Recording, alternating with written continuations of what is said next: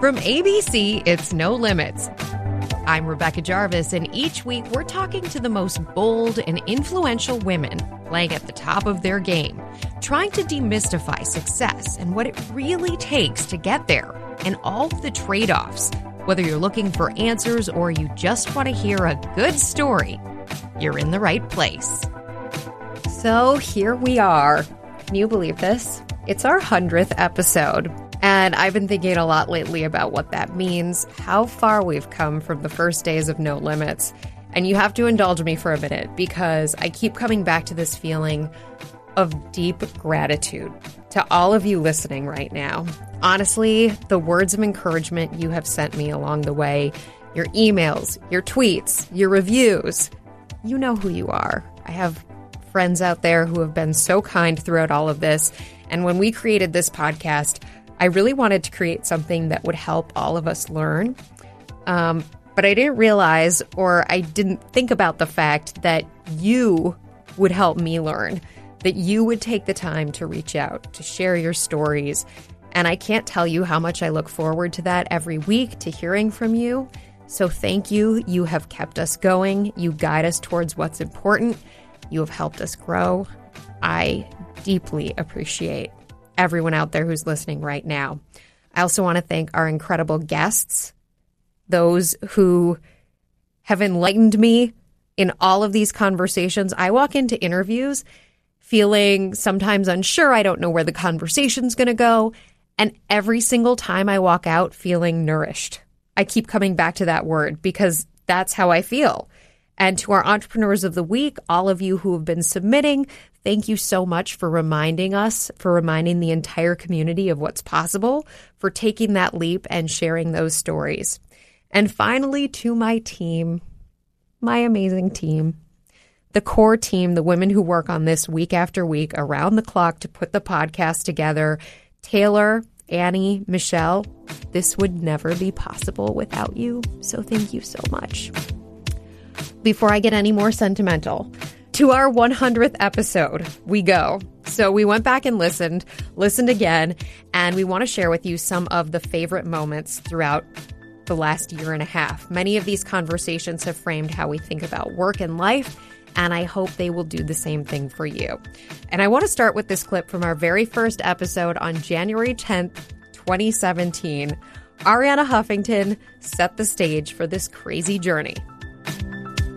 When you think about your past, growing up in Greece, did any of this cross your mind at that time? Did you envision any of this? No, of course not. And that's really what is amazing about life, though, how it takes us in such unexpected directions. And very often we think we make everything happen in our life. But really, when you look back, so many things are not things we make happen, but opportunities that we are open to. So I have a little saying by my bed that says life is a dance between making it happen and letting it happen. And I love that because it makes you exhale and realize that not everything is on your shoulders. We've heard so many women here talk about the unexpected, how real life is so different from the highlight reel on Instagram, and the importance of embracing the twists and turns along the way as opportunities to learn. Like Issa Rae, who was encouraged to take the traditional route after her second web series was a flop. I could have given up after that second web series because I was frustrated. I spent a lot of time like, these guys are good. Why is nobody watching this? We're putting quality work into it. And it wasn't until, on a whim, I was like, well, let me just try this other series and I'll put myself in it, that it caught on. And it was really the most personal thing to me. And that's what, appealed to people. What kept you going? I really, really wanted to do this. I really wanted to be a writer. I really wanted to be in the entertainment industry. I felt like, I was good at it and I had ideas and I loved it. I couldn't see myself doing anything else. I just couldn't picture my life and happily living my life not doing what I love and not having actively pursued what I love. People will say this all the time, really successful people. it's the moment that you stop listening to what other people outside are saying, well, you should be this way or you should do it this way because this is the way that's hot right now or selling right now. And instead you're like, no, I'm going to look at it differently. I'm going to look at it from the standpoint of what is unique about me? What is my voice? And I'm going to 100% own that and do that and speak to that community of other people who feel that voice too. Absolutely. And I think for a while I was doing that. I was like, what's hot right now? What do people want to see? What do I feel like I can write as opposed to what do I want to see? And what is it about me that makes me special? What is it about my voice that makes me very specific and very unique? And once I tapped into that, things started changing rapidly. And I think that's, I always say that your individuality is such a currency because it makes you, rich. It makes you you. And in all of my work now, I just try to tap into everything that makes me me. And ultimately, it was that next YouTube series, Awkward Black Girl, which paved the way for Issa Rae to create, co-write, and star in the HBO series Insecure. And speaking of Insecure, a lot of guests have talked about overcoming that fear and finding their voice, and I absolutely loved Refinery29 Chief Content Officer Amy Emmerich's explanation of how she did it. I think the toughest lesson is that you just have to climb the ladder. And in order to climb that ladder, you have to look a certain way, talk a certain way. So I think realizing that it was my own true voice that helped me get ahead. But I probably didn't have the confidence in that until I was 35, 36. So for a long time, I tried to fit in with the way they wanted me to look. This is what an executive looks like. These are the kind of shoes you wear and the suits you should wear, the color for your skin tone, how your hair should be worn, how you present yourself. And the more I tried to fit in, the more uncomfortable I was, the more frustrated I would become. My voice was different, and I was holding it back so that I could get ahead with this group, whatever group it was, whatever network I was working at. And it wasn't until I was kind of fed up. I think my inside voice knew it's fed up and it wanted to come out. When were you fed up? When I was working at Travel Channel and I was doing a long commute and there was a lot of changes happening at that network, I'm going to just start doing whatever I feel like.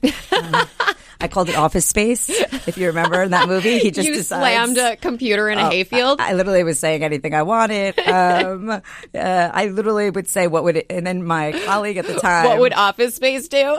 Yes. And then he started saying, what would Emmerich do? Because I just started not caring, thinking I'm going to be myself and hopefully they'll get me fired and I can go back to New York. And the opposite happened. People started waking up to talents that I had and the strength I would show and the confidence. And I was like, wait a minute, what's happening here? This is the opposite effect, but this is a great one. How do I use this? How do I stay strong and confident and not, lose this? Don't lose it, Emmerich. We heart you. Earlier this year, we traveled to the Bay Area and talked to Anne Wojcicki, the CEO and co-founder of 23andMe. And one of the things that really caught my attention in this conversation is her repeated emphasis on time.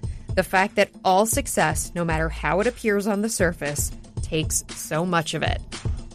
What's the toughest lesson for you along the way? I think in some ways one of the main things I learned is throughout this company, success is about determination. There's very few cases where there's overnight success.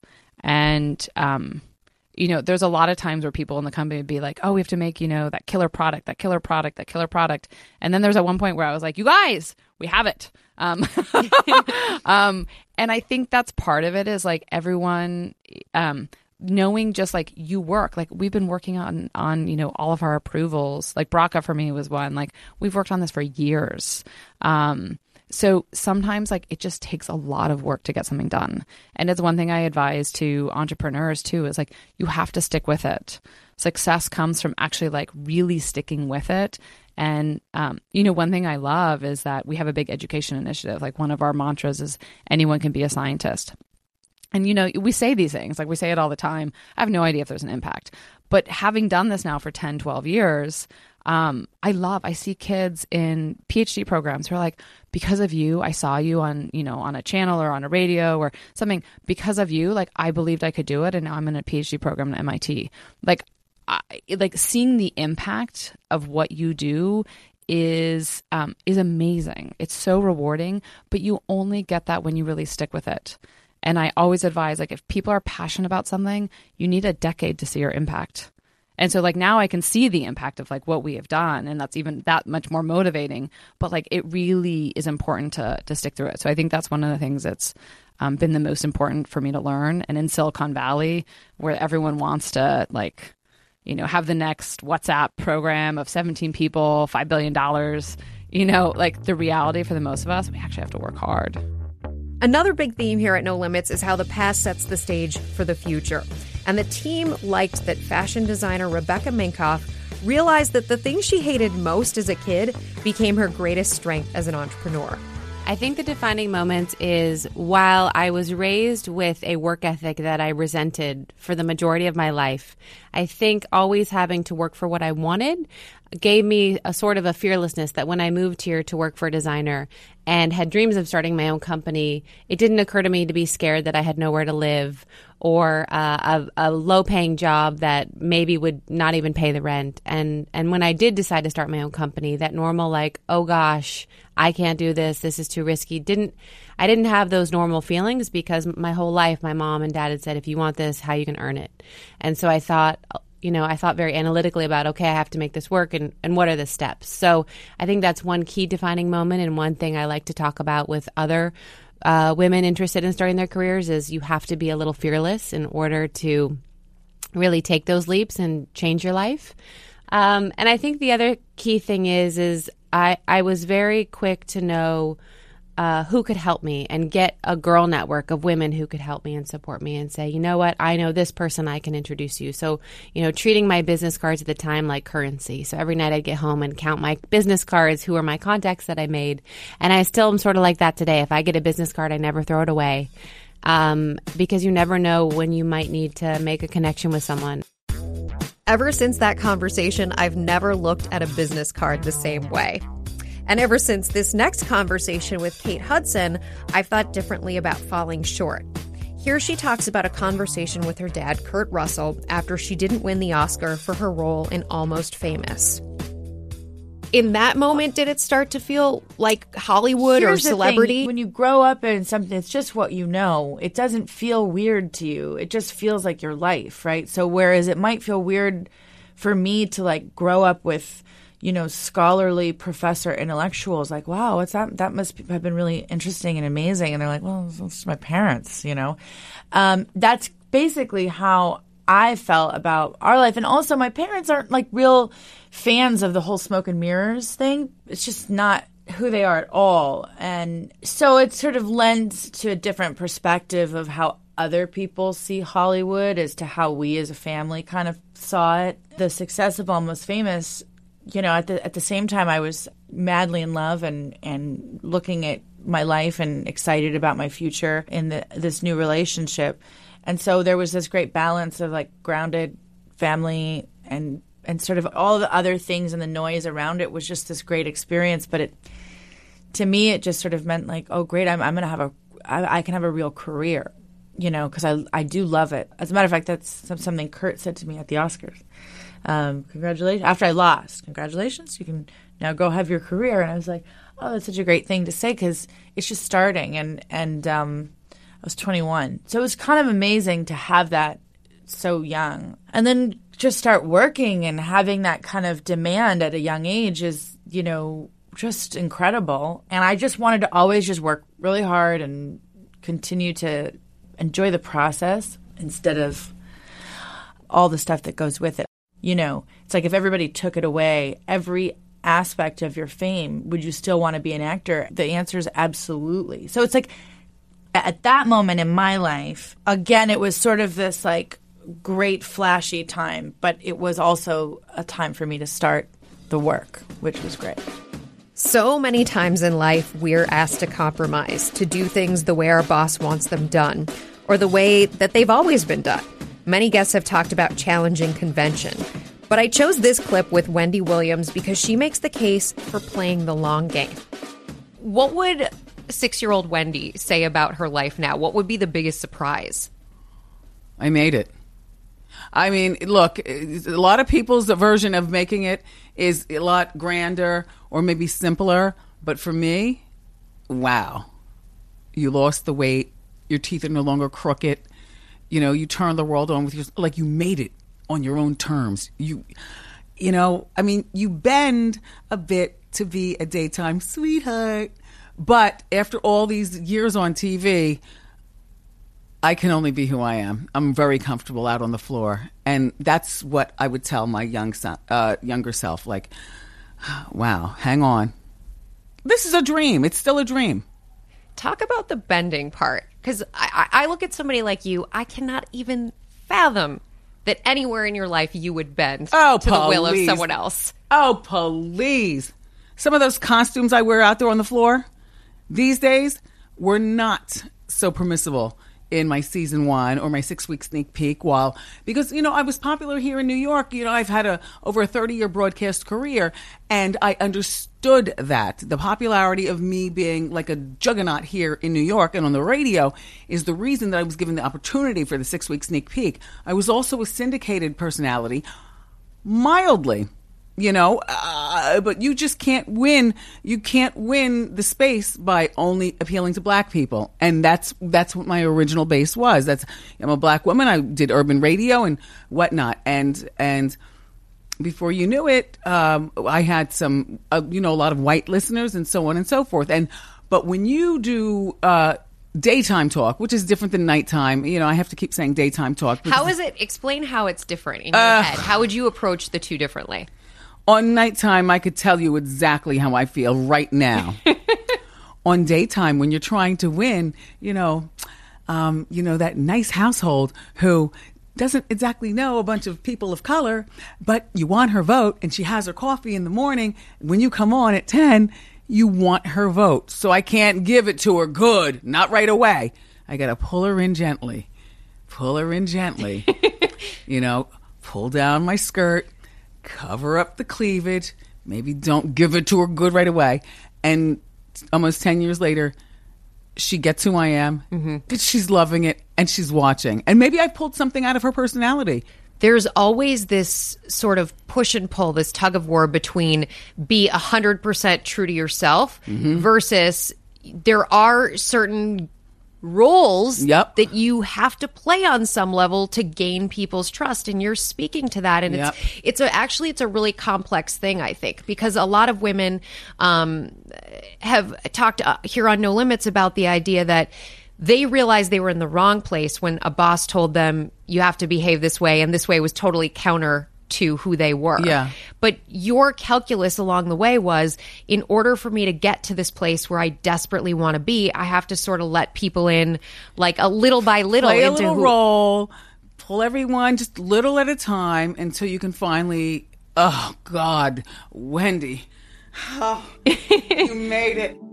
If there's one thing that unites every single guest on No Limits, it is the number of times they've heard the word no. Jessica Alba is the CEO and founder of The Honest Company. She's also a successful actor, and she had some great advice on responding to no. What would your 10-year-old self think if we went back and said, by the way, she's going to co-found a multi-billion-dollar company. She's going to appear in all of these films. She's going to have a great family. Dope. Would she have been surprised, or would she have been, were you on a mission?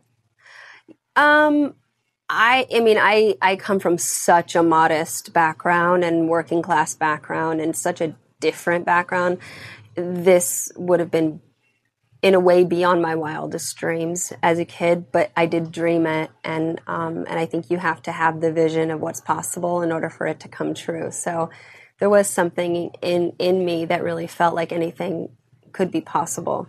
I think that's so true. You have to know what's possible. And this is why we do No Limits. This is why I want to have these conversations, because careers like yours, for outsiders looking in, it's kind of like, wait, how would I even begin? What's even the first step? I think just not really caring about what other people think and staying on your own path and being authentic to what you want out of life and just sticking to that, persevering, I guess.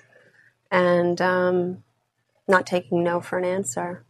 Not taking no for an answer, which by the way, I'm sure as an actor as well as in business, we hear that word a lot. You hear all the no's every day. Even when you're successful, they still manage to tear you down in entertainment. It's a very strange business. How do you turn the no into a yes? I think you have to walk in and not necessarily care so much about getting validation from outsiders. And you really have to be on your own journey, and you have to be fulfilled as a person. And I think things will just sort of open up if your heart's in the right place and if your head's in the right place. As any of our frequent No Limits listeners knows, I love practical advice. Tell me something I can do and apply in my own life, and I'm very excited. Well, Ursula Burns is the first African-American woman to lead an S&P 500 company. She was the CEO and chairman of Xerox up until last year. And in this next clip, she walks us through the steps to becoming CEO. In a world where there's just 24 women in this role at Fortune 500 companies, it's an important listen. You worked your way up inside of Xerox. You literally climbed the ranks of Xerox, get named CEO and eventually chairman and CEO. And when I look at other women in the workforce, there's sort of this acknowledgement that there is, while there are many, many ways to get to CEO, there is this kind of path, and there are certain jobs that you must take, and there are other jobs that if you're on that path, you're not necessarily going to get to CEO. Correct. Did somebody lay that out for you? No, but that was something that was, by the time I got close enough to realize that. So not my first job, or second job, or third job, but after about 9 to 10 years in the company, it was clear that if you stayed in this path. What are some? Can you be specific? Oh, very, here? very specific. Yeah, if you stayed in HR, the chances of you running the company are nearly zero. If you stayed in marketing, pure marketing, the chances of you running the company are very difficult. If you stayed in pure research, so. If you stayed in IT, there are many outstanding jobs. Being the head of HR, the CHR, the Chief Human Resource Officer, great job. I don't believe that most human resource executives are aspiring to be the CEO of the company. They're aspiring to be the CHRO. Finance is another one. They're not aspiring to be they want to be the CFO. So it's not, the fact that there's not a path from many jobs to that job doesn't make is expected. It doesn't make any of those jobs not good or not desirable. Not desirable. But it's just that women overpopulate in certain areas. They major in certain areas. HR is one. Marketing and communications is another one. We had a time when we had some great IT executives that were women, but it's generally the softer side. And there was a huge amount of time when I was growing up. So I'm in work now, and so I'm growing up in the work environment where, all of the women would say, but, there's no women in leadership. And you look at all of the women, they were in HR, literally HR and marketing. And the response is, yeah, very rarely does a person who's in HR get the chops, experience, credibility to actually cross over and run the company, because you got to be able to do that and HR and understand the operations. And out there, you have to kind of know something about the value chain and supply chain. There's a lot of other things you have to know. And it's easy to learn those things if you're in engineering or if you're in sales or general management somehow. So yeah, otherwise, you can't run the company until you get some broader set of experiences. So get that experience if your eye is on the CEO role. Stay tuned for more No Limits after a quick word from our sponsor. When it comes to hiring, you don't have time to waste. You need help getting your short list of qualified candidates fast. That's why you need Indeed.com. Get started today at Indeed.com/podcast. That's Indeed.com/podcast. Doubt. We all know it. We've all dealt with it. And in this conversation with entrepreneur and fashion mogul Tory Burch, she talks about how she deals with it when it sets in. My dad used to say that, know what you don't know.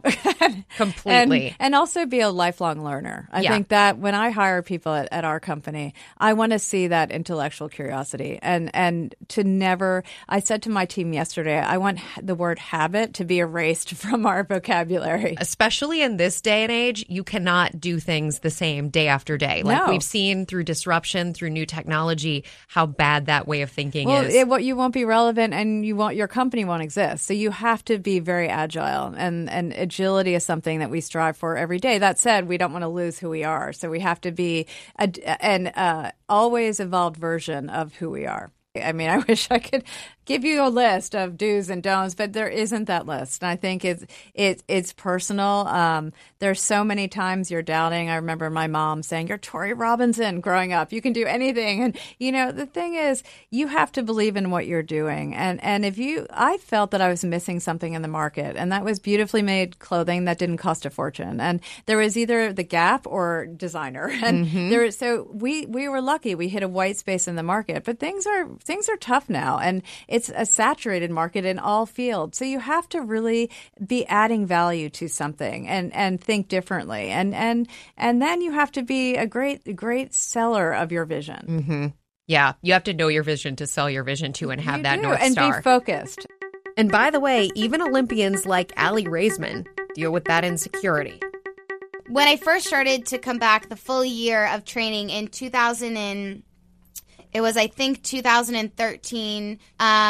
it might have been 2014. I was like, I loved it. I felt like a little kid back in the gym. And then when the year of 2015, I was just like, I didn't like it because I was having such a hard time. I was struggling. And I think every struggle, can lead into greatness if you let it. And so I think that you have to struggle in order to be successful. But I just kept telling myself, and I kept thinking, I had such a rough year. I was really doubting myself. I didn't have a good World Championships. It was the worst competition I'd ever had in my whole entire career. And so I said, I'm not struggling just for no reason. Like, this has to be for some reason. So I said, instead of crying into my pillow and being upset, I'm going to change my mindset, stop doubting myself, stop feeling so insecure. I'm here for a reason. I'm going to stop putting so much pressure on myself. And I just said for 2016, I'm going to go into it with the mindset that I am going to be up on that podium again, and I'm finally going to get my all-around medal. And I had to have that bad competition in order to kind of wake myself up and to think I'm being way too hard on myself. And what was it inside of you that came around to that idea? I mean, was it your parents? Was it a coach? Yeah, I think my mom said, I don't care what happens. I just, you have about a year left. You've got to enjoy it. My mom said, she's like, I told you, you guys are just pushing too much. You're obsessing over winning. Let's just get healthy. Stop pushing myself so much. Be a little bit more confident. Enjoy it. And then everything sort of worked out. And the time I got to the Olympics, I just said, I'm here for a reason. I'm going to enjoy it. And I know that I'm one of the best in the world. I'm here with my teammates who are the best in the world. And together, we're just going to show America, everyone's been so supportive. Everyone's watching us back home. So we have to feel that and enjoy that while we're competing. Watching it back home, it was incredible to see you competing. And Simone, I mean, what an incredible group of women. It made me very proud. It made me very excited to see all of you rising to the occasion. And I think it's a great lesson also that you and your mom learned along the way, that your mom helped impart, because, getting happy, taking that step back, clearing your head, even when you're incredibly successful like yourself, is incredibly important. Well, it's important too. I mean, even though I was successful at the Olympics, it's not like there are so many times where I feel like I doubt myself or I'm having a hard time. People tune in, once every 4 years and they see us smiling and happy, but they don't see all the times where we're doubting ourselves and all the moments that build up. You have to doubt yourself. You have to feel insecure in order to feel confident, because you have to sometimes get to that low point where you have to wake yourself up and say, okay, I'm better than this. I have to, you can only help yourself. This next clip is with my friend and colleague, Robin Roberts. Before gracing your TVs every morning on GMA, Robin was working for ESPN. But to get there and to eventually get to ABC News, she had to overcome a fear and leave her comfort zone. Proximity is power. Yep. And once you get your foot in that door, that's the key. You weren't necessarily I need to work at Good Morning America. It was ESPN was the dream. Right. And yet you never really know. Well, don't you find with the number of people that you talk in business that you kind of have an idea of what it is that you want to do or the service that you want to provide and all that. And then things happen, but you have to, again, that's why I say proximity. You have to be at least in the position. This is how I looked through playing. I learned so much through playing sports. We would play a team that on paper should just they were supposed to kill us, and our coach would say, just stay close to them, just keep the score as close as you can, because in the end you never know, you get that break.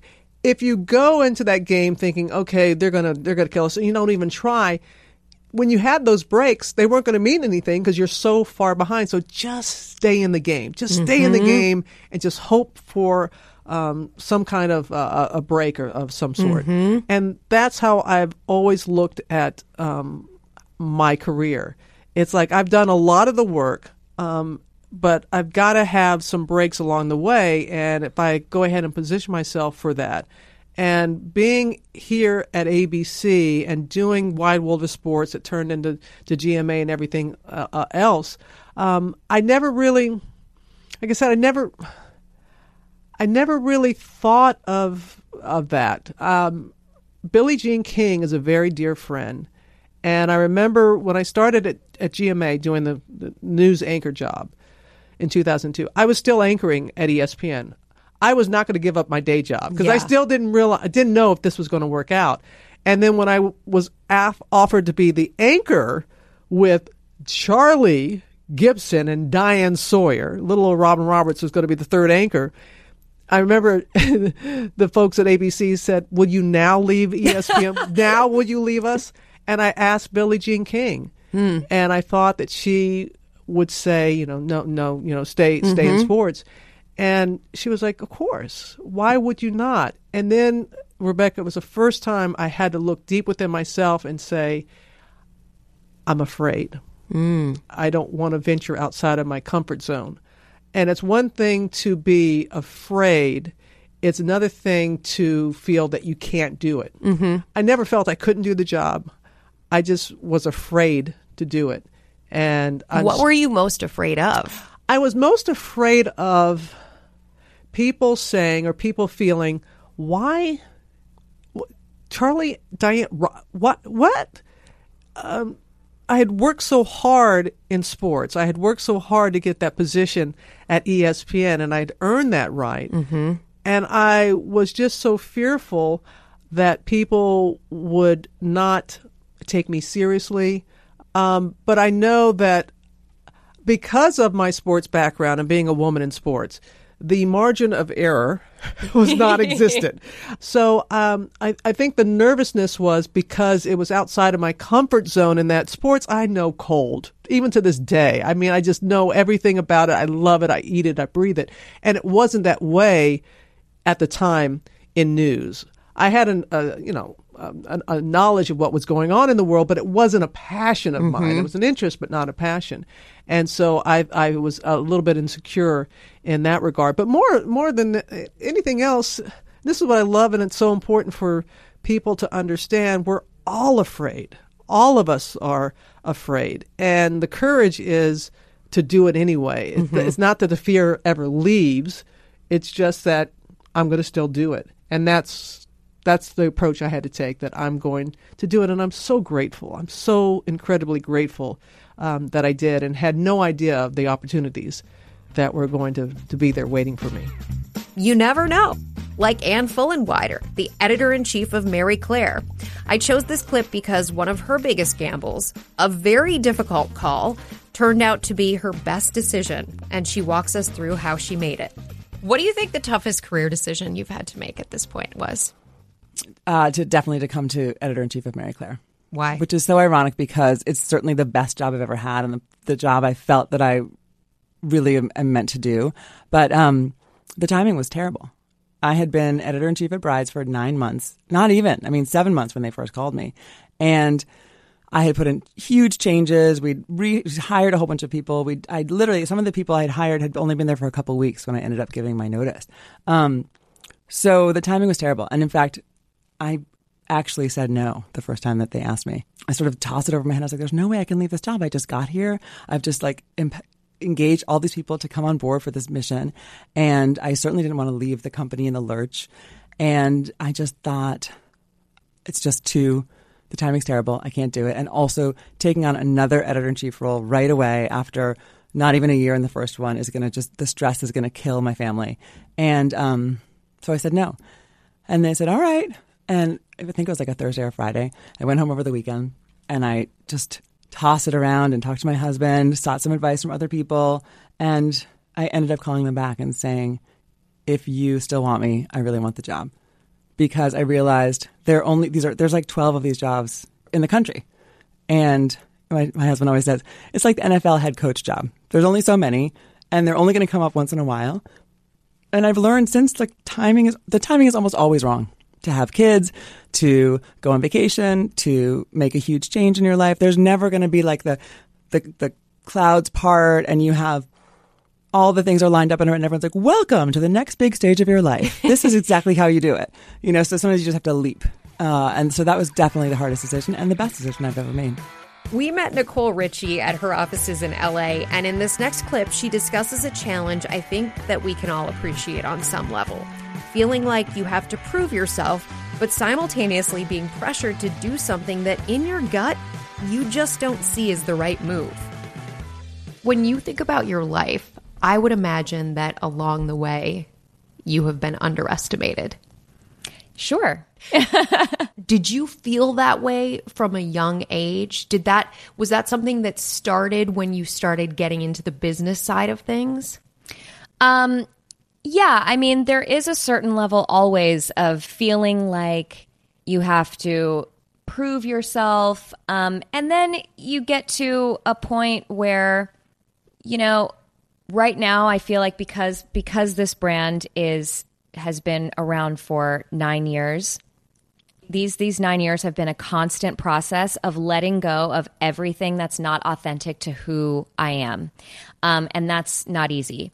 And I do feel like I'm now at a place where I can walk into a room with any man in this industry and I can have any wholesale meeting and I feel confident in what I'm saying because it's the truth. And nobody can question your inner truth. It's really about sticking to who you are. Mm-hmm. I'm shaking my head in absolute agreement with you. And I also think the way you've described it, there is this progression. And I think it happens for all of us at some point. You start something earlier in life. And of course, there's going to be the uncertainty and you're going to have the various people, factions telling you what to do. Mm-hmm. And early on, it's hard not to listen to that to some extent. Yes. And sometimes you're going to do things along the way that you're sort of half in, half out. Yes. And then there comes a point where you have the vision, you really strongly believe in it, it's resonating with people. Where was that turning point for you?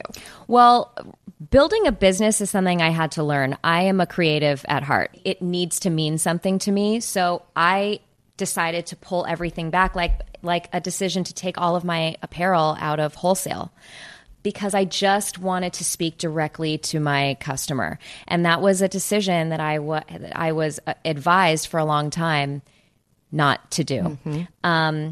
But it got to a place where it just felt it was pulling at me, and it was just something that I wanted to do, and I wanted to speak directly to the girl. And designing is like storytelling, and it was really hard for me to ask somebody else to tell my story and to speak to the girl who I felt so badly that I knew. Before we go, I wanted to share this last clip from Architectural Digest editor-in-chief Amy Astley. And I like it because it comes from the beginning of Amy's career, how she got hired by Anna Wintour and found her way in the magazine media industry with no connections. Because while most of us, including me, have never met Anna Wintour, I think we can all relate to those early days or any point in any new endeavor where we just don't know anyone and we don't have any connections. I started at House and Garden straight out of college. It was 5 years. It was great training. I love the shelter category. The magazine was closed in 1993 when Mr. Newhouse, who owns the company, bought Architectural Digest, so that is ironic. I was 25, 26 years old. He closed House and Garden to focus in on AD, which was then based in LA. And, I didn't have a job. Somebody on the team, very senior, recommended me to Anna Wintour the same day that the company closed House and Garden, and I was called by HR to come and meet with her that day. And I remember sort of like, ooh, could I come tomorrow and get my outfit together? No. I was going to say, today, what were you wearing? Right now. I was wearing a little Anya's B t-shirt, little black cigarette pants, and I had a brand new pair of Chanel ballet slippers on, which cost a week's salary. And this was a long time ago. And I would remember the day they closed the magazine. I was looking at the Chanel ballet slippers and I was like, oh my God, I never should have bought these. Now I have no job. And it's like my rent for the month. Can I put them back in the box and take them back? This, the carpet is carpeted here. But I ended up having to go to see Anna right then, and I think she noticed the slippers. They were a good buy. I guess so, and she gave me a copy test and I met her. It was a surreal day to have the magazine closed and to go and meet her the same day, But I was just young enough that I was still kind of clueless, And really my plan was, and the person who recommended me was someone senior on the House and Garden staff who I had always sort of tried to assist this man because he had no assistant, and I thought he was so talented. His name was Charles Gandy, and people in the design industry know him, and I sort of idolized him. And I would we had Xerox machines at the time, so we had to stand in line. So I'd take his papers and Xerox them for him. I wasn't his official assistant, but I liked him, and I used to just help him out. And he thought I was a good kid, with a good attitude and some talent, and he recommended me to Anna Wintour. So that's why I say to people, don't manage up. He wasn't my boss. I didn't have to help him. I thought he was the bee's knees. I thought he was super cool. And I was like, oh, why does Charles have to stand in line at the Xerox with the likes of me, And, I just helped him, just do stuff for him. And he appreciated it. And he really did me a huge kindness when I had no job. And Anna obviously said to him, is there anyone young at House and Garden who I might like? And he was like, yeah, you might like Amy. And I was Wendy's assistant. And, Wendy was very much from a fashion family. Her sister, Tawny Goodman's, worked at Vogue for a long time. So it was, the connections were building without me necessarily being born into having any connections. That brings us to the end of our 100th episode. I hope you enjoyed it. I hope you learned something new, or maybe you heard an episode that you want to go back and take a re-listen to. Awesome. I also hope there are 100 more plus to come from No Limits going forward. And before we go, again, another thank you to all of you for listening. A thank you to the incredible women who have joined us on the show, the awesome entrepreneurs who have shared their stories through our Entrepreneur of the Week, and to our wonderful team here at ABC News who has helped make this happen. I want to give a special shout out to the summer interns, Apurva Gandetti, Lal Kosdell, and Michael Burke, who did a huge amount of research for us this summer. They were so helpful in so many ways. They helped us redesign our brand new No Limits logo, by the way. Let us know what you think of that. Taylor's shaking her head right now. She's a big fan. So thank you so much to the interns. You guys did an awesome job this summer. We love you. We miss you. It's going to be really tough times ahead without all of your help. And of course, to the awesome team here that is not leaving us, that will help us make this happen going forward. Taylor Dunn, our producer, editor Michelle Bancardo, research assistant Annie Osakwe, and the ABC radio team, David Rind, Elizabeth Russo, Josh Cohan, Andrew Kelb, and Steve Jones. We will see you for the 101st episode next week. Hey, I'm Andy Mitchell, a New York Times bestselling author. And I'm Sabrina Kohlberg, a morning television producer. We're moms of toddlers and best friends of 20 years. And we both love to talk about being parents, yes, but also pop culture. So we're combining our two interests by talking to celebrities, writers, and fellow scholars of TV and movies. Cinema, really. About what we all can learn from the fictional moms we love to watch. From ABC Audio and Good Morning America, Pop Culture Moms is out now wherever you listen to podcasts.